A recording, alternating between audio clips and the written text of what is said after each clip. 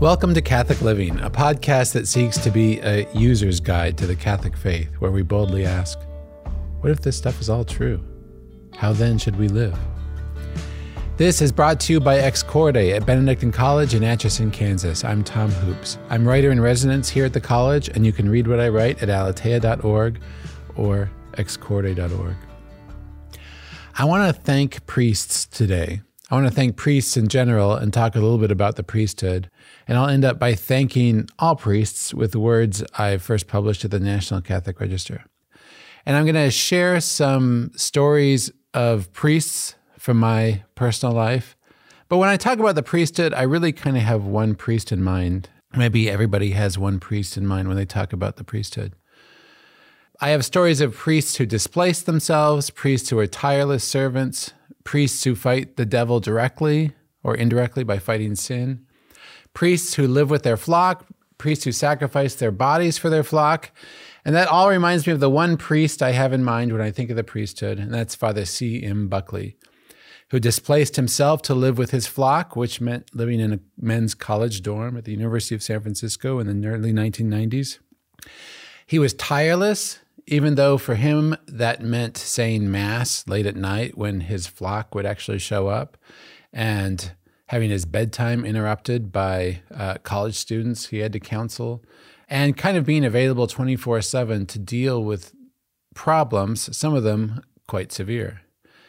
He had a very solid spirituality, but he wasn't into spiritual devotions. He wasn't into holy rollerism. He was just a good, solid, old school, I want to help you priest. I remember my senior year, Father Buckley put me in charge of signing up men for all-night adoration. And he wanted to put a woman in charge of signing up female students for all-night adoration. So he said, Tom, who should I choose from the women to sign up other women for all-night adoration? I said, I don't know. Who would be good? Who would be responsible? Who would get the job done? He said, no, Tom, who should I schedule who will be up all night with you once a month at adoration and meet with you often about signing up women for all-night adoration? I said, oh, April Beingessner. So he did. He signed up my future wife, April. And in fact, the first date that I had with my future wife, April, was with Father Buckley to talk about all-night adoration. And it was actually in a restaurant downtown, so it was like a legitimate date. So Father Buckley set me up for life, and I'm eternally grateful, not just for that, but for all that he did for myself and fellow students. And he's older now. He was older than I am now when I knew him, I think, and now he must be in his 90s, but I've gotten calls from him 2 weekends in a row now, just to check up and see how I'm doing. So this is what the priesthood means for me. It's Father C.M. Buckley. And that's, I think, one of the first characteristics of a priest is kind of this man of action, a fatherly man of action. So I wanted to spend a podcast sharing how I learned about the priesthood, not just from him, but how I saw aspects of the priesthood, which I sum up in Father Buckley, but I saw aspects of the priesthood in other priests. And the first dimension of the priesthood I want to talk about is the fatherly man of action. And the epitome of this for me is a priest I knew when I was in Washington, D.C., but this story is from when he was visiting my wife and family and myself in Connecticut. We were chatting in the front room of my house, which was on a fairly busy street, when all of a sudden we heard bang. A car hit, I guess, an electrical pole, because simultaneously with the bang was the lights going out in the house, and then shattering glass. And I rushed over to the window to see what was going on. And in the time it took me to get to the window, Father Richard Gill had grabbed his mass kit, his priest kit, I'm not sure what it was, and his jacket, and was running out the door. He hadn't run to the site to save their bodies. He ran to save their souls. He asked if any of them were Catholic and was ready to administer whatever sacraments they needed if anyone was dying. And it was absolutely inspiring to me to see a priest rush out of my house with souls in mind like that. I think the world longs to see priests like this. Another attribute of priests is sort of the tireless service. And I mentioned that I saw tireless service in this priest who stayed in our dorm. But I'll never forget, I don't even know how it happened, but my brother and I were volunteering, helping a priest in the Mexican border town of Tijuana, which has ballooned into a giant city at the time without amenities, with people living in shacks on hillside. Our job was to sort of help this priest get through a typical week. The priest was a late vocation. In fact, I had seen pictures of him with his children. He had been a pro-life activist at the college that I went to. And once he entered the priesthood, he was sent out to the hinterlands in order to be at a sort of an outskirt parish. But instead of bemoaning his outcast state, he began organizing catechetical groups and charitable outreach for this Mexican flock that he had. But we witnessed him working from early in the morning every day till late at night, each night, as he visited with parishioners, as he woke up early to do his prayers. And we saw how his parish would explode every Sunday into this, tiny city of its own with music and vending booths and food. And there was not yet a plan for sacramental preparation in Tijuana, Mexico. So you'd see people approach him on Sundays usually, and if they were dressed like a bride and groom, he'd grab his the stuff he needed to bless a marriage. If it was a young person dressed in a suit, he'd get his stuff for confirmation. If it was a small boy in a white suit, he'd get ready to hear the child's confession and give First Communion. So you really got to see his deep appreciation, his deep devotion to his flock as he tirelessly served these people. Another aspect of the priesthood that I've seen in my life is how priests fight the devil. Priests fight the devil directly as well as indirectly, but they definitely do so directly. I'll never forget the experience I had when I was doing a story on exorcisms for a magazine. I spoke with several exorcists and heard these hair-raising stories of victims of possession who climbed pillars in churches, and priest talked to me about how he brought the Eucharist into the presence of a possessed person, and the person, without knowing the Eucharist was there, was driven crazy by the presence of Christ in his midst. You hear all these crazy stories about people with superhuman strength and people who contort in impossible ways. But in the piece, I mentioned that none of that is how people usually encounter the devil in their lives. Usually you find the devil insinuating himself into someone's life through suggestion and trickery, through tempting them to sin outright, or tempting them to despair or feel disgust or even harm themselves. My wife worked in deliverance ministry with an exorcist and saw some of these cases close up. In one case, a victim was tormented by visions of his own suicide, and even though he never attempted to kill himself, he would hear these frequent accusations of worthlessness, and he would find himself muttering about them. He sought help with a counselor, and then through the intercession of 3 different dioceses, he was brought to this deliverance prayer. He wasn't possessed in some sort of horror movie way, but basically underwent deliverance prayers and what looked a lot like a exorcism, to hear my wife describe it. And after all of these various procedures were filled in the guy's life, the problem went away. The visions went away, the voices went away, and the person kind of went on his merry way. So this is a real help that priests do in delivering people from the devil. And as a matter of fact, there's forgiveness prayers that we've included in Ex Corde's prayer resources that came from this experience. This guy was given these prayers to pray basically for 30 days before the procedure, because the devil likes to find inns of unforgiveness in your soul. And I've found that these prayers are extremely freeing for anybody to pray. But of course, the typical way that you fight the devil Well, let me put it this way. The typical way the devil triumphs over a soul is by tempting them to sin.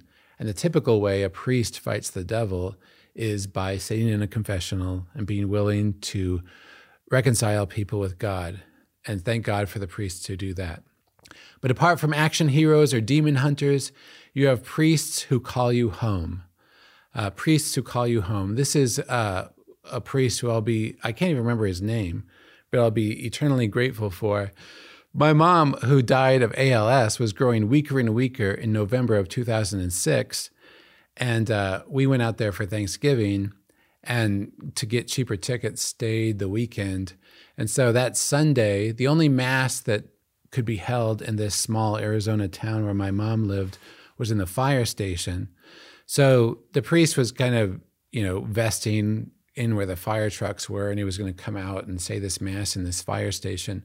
And I went out and asked him if he could give my mother last rites, anointing of the sick. So my mom had been seeing priests throughout. She'd got anointing of the sick before. She was confessing on a whiteboard when she could use her whiteboard. Then she was confessing with this little machine when she could use that. She was given communion in her home when she could swallow. Then when she couldn't swallow it, the communion was even added to her feeding tube on occasion. And now she was pretty clearly near the end. And I told the priest, it'd be great if you could come by this week sometime, the sooner the better, and give anointing of the sick for my mom. And he said, well, why don't we do it right now? So literally, before he went into mass, he went to my mom's wheelchair and gave her anointing of the sick right there and then before mass, and then walked up and said the mass. And the very next day, my mother died. And it was such a huge comfort to have had that priest reach out to my mom and call her home right before she passed away. Then there's the sacrificial priest. There's priests who give everything, who suffer themselves in their bodies and still keep giving. I'll never forget this remarkable priest who was at St. Mary's Parish in New Haven, Connecticut. He was a Dominican. We didn't have air conditioning in the parish then. I think they've added it now. But he had diabetes and some kind of degenerative nerve disease. So his hands are always kind of shook. And he was hilarious. He would joke, it's hot enough for you in here with no air conditioning, but I'm up here wearing a horse blanket, he would say. His homilies were awesome. He was a really great priest. I think one of my kids, he was the first confessor for one of my children. At any rate, one day during Mass, he was a little off, and you could tell, wait, what's wrong with Father? And then during the first part of the Eucharistic prayer, he was slowing down in a way that must be associated with a neurological disease until he could hardly speak. And he had already found himself starting the consecration. And I guess once you start the consecration, you finish the consecration. I don't know if there's a canonical reason for that, but for him, he certainly was not going to stop saying the consecration prayer. But it was all he could do to gasp for breath. It was the most remarkable thing I've ever seen. And he said, take this. And there was a long pause. All of you, pause, and eat it. And he took these long gasping breaths, and he looked like he wasn't going to recover. There was a parishioner who ran to his side, and I think somebody thought to bring him a chair so he could at least sit a little bit while he was struggling through this. He said, this is my body, and went through the whole thing. And as soon as he finished the consecration, there was an ambulance that had been called that I hadn't even noticed, but these guys came running in with a stretcher. One of the Dominicans at the parish held them back until the consecration prayer was done. They came up and right there dropped him down on this stretcher and rushed him off to the hospital. It was a really remarkable, overwhelming experience for myself and for my children, as this weak man with shaking hands who could barely breathe kind of struggled to elevate the host and then the chalice. And talk about an altar Christus, which is what a priest is, another Christ. This was like watching our Lord consecrating the Eucharist from the cross. And one of the kids in the car afterwards asked my wife, "Mom, why didn't he just stop?" And she said, "Because he's a priest. That's what priests do. Nothing could make him stop." It was a really powerful moment for my children to see. The priest who sacrifices his own body for his flock is something we can all relate to. On Good Shepherd Sunday, we remember that the Good Shepherd is the shepherd who lays down his life for his sheep. And they say in the great pandemics of the past, priests and religious sisters have always suffered more than lay people because priests will go and serve their flock despite the danger. And you saw that early on in the pandemic when a number of priests died over in Europe. When priests suffer at a higher rate than their flock, faith grows strong. When they suffer at a lower rate than their flock, faith dies away. Obviously, recently there's an example of this in the popular movie Father Stu, which is about a priest who has a degenerative disease and still keeps giving himself to his priesthood toward the end of it. The movie has plenty of problems, but it was really took the wind out of both my wife and I watching this happen, especially thinking about Father Reed, who was the priest at St. Mary's, thinking about my mom's ALS, thinking about my wife's recent stroke. The priest who sacrifices his body for his flock is the ultimate image of a priest. It stands for so much. Every priest does this to a degree if the priest is celibate, right? They're a sign of the new covenant where we don't live according to what this body desires, but we live according to what God desires from this body. Ultimately, they stand for Jesus Christ, who is always the priest on the cross at Calvary. At St. Benedict's Abbey here at Benedictine College in Atchison, Kansas, there's this beautiful image of the priest Christ on the cross in a giant fresco that is behind where the monk choirs are, because that's what a priest is. So the priesthood was prefigured in the Old Covenant by the Levites and Melchizedek, who came out of nowhere to offer bread and wine. These are men who've always been there to reconcile the people with God and to explain God to the people and to offer right praise on behalf of the people to God. The prefigurements kind of found their fulfillment in Jesus Christ, who by the sacrifice of the cross is the one mediator between God and man, the high priest according to the order of Melchizedek, according to St. Paul. The one priesthood of Christ is made present in the priests that we see around us. St. Thomas Aquinas said, "Only Christ is the true priest, the others being only his ministers." Of course, there have been some spectacularly bad priests, as we're all aware. But the good that priests do, I think, is greater than the evil priests have done. Jesus himself points out what makes bad priests bad. He complained that the scribes and Pharisees tie up heavy burdens hard to carry and lay them on people's shoulders.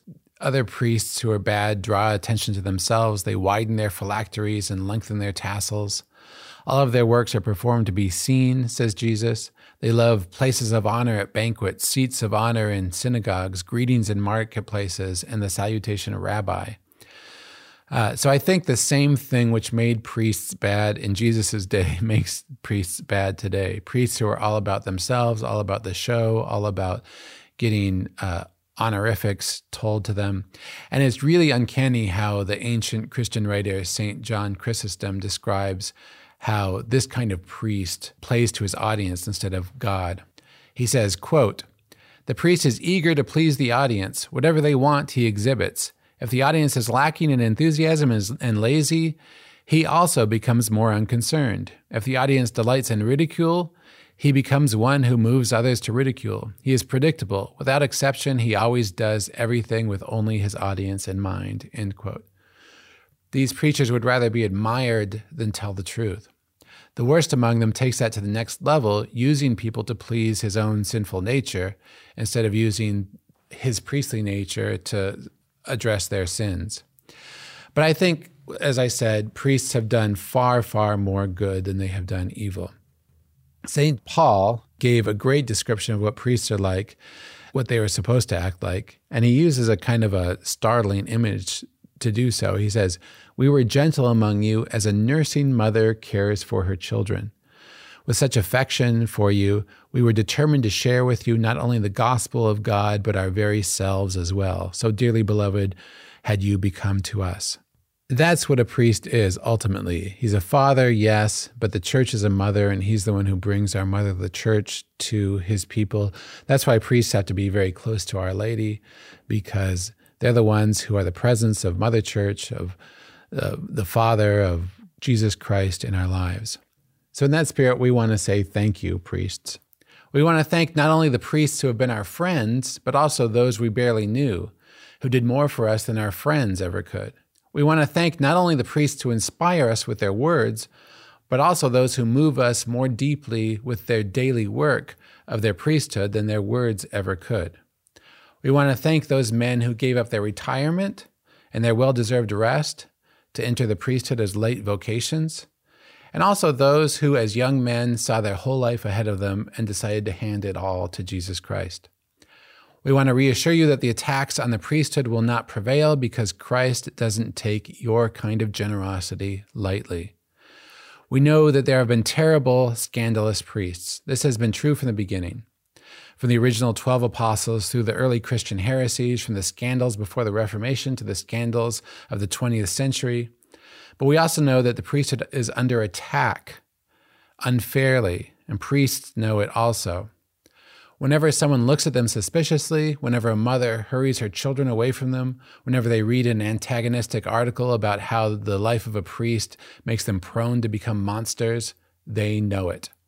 Their noble, loving sacrifice is so often made to look ugly and twisted, the opposite of what it is. The whole group is too often defined by the exceptions in a way few of us ever have to deal with. But the priesthood will survive and grow stronger. In fact, it is already growing stronger. There are many more new priests than we have seen in a long time, and the new generation of priests is more committed to the church's mission than we have seen in a long time. We want to tell the faithful priests who unjustly suffer from these attacks that we're on your side, and more importantly, remind you that Jesus Christ is on your side. Jesus Christ who said, "Rejoice and be glad on that day, for your name is great in heaven when you are persecuted." Thank you, priests, for sacrificing the fulfillment of making it in the world in order to give us a chance to make it in the next world. You don't take on jobs, they are appointed to you. You put your own will at the disposal of the church, and we are grateful. Thank you for bringing our children into the church, sustaining their souls with the sacraments. Thank you for welcoming them into the church informally as well. We see them look up at you as celebrities, and we're glad the first celebrity they get to meet is a man of God. Thank you for patiently listening to them, for taking such joy in teasing them, and for showing them the true face of Christ, the gentle one that said, "Let the children come to me." Thank you, priests, for presiding at our marriages, even while you yourself live such that you are ready to serve your people at a moment's notice. Sometimes married people sigh and think envious thoughts about living alone, but in the end, it's hard for us to imagine how you do it. Thank you for risking loneliness to serve us in our families. Thank you, priests, for putting yourselves in the unenviable position of dealing with us at our worst moments, when we're anxious, upset, depressed, even a little out of our minds, focused on our own problems to the exclusion of all else. When we see the care you take in listening to the problems of so many kinds of people, we can't imagine how you do it. How do you listen to angry people, whining people, weeping people, nervous people, suspicious people, and clueless people? How do you listen to us? Thank you, priests, for sitting in empty confessionals on Saturday afternoons. You wait there, not knowing if we'll come, like the prodigal son's father on the road. Thank you for all the times we hear, "I absolve you from your sins," and feel a great burden lifted from our hearts. This gift of God's forgiveness brings the greatest joy back into our lives. We can give you nothing in return that even comes close to that. And thank you, priests, most of all, for bringing Christ himself into our lives. Where would we be without your astonishing ability to make the body, blood, soul, and divinity of Christ present on our altars and in our tabernacles? You are there for us every Sunday, every morning, giving us this infinite gift. Thank you. In the end, that's what's so great about you.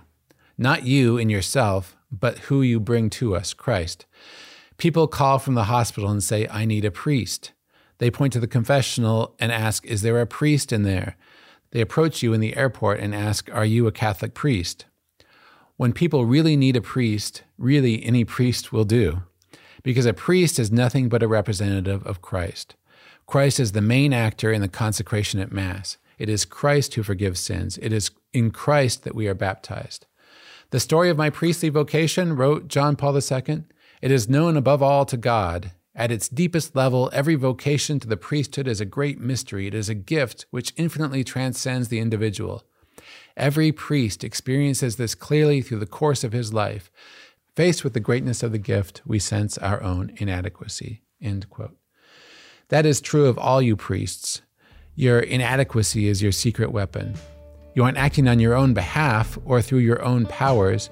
You are acting for Christ. And that's why, despite all the attacks, the priesthood will prevail, because Christ will prevail. We depend too much on you to ever let you go. Thank you. Thanks for listening. I'm Tom Hoops, and this is the Catholic Living Podcast, produced by Ex Corde at Benedictine College in Atchison, Kansas. Our mission is to produce media that will transform culture in America through Benedictine's mission of community, faith, and scholarship. Visit us at excorde.org.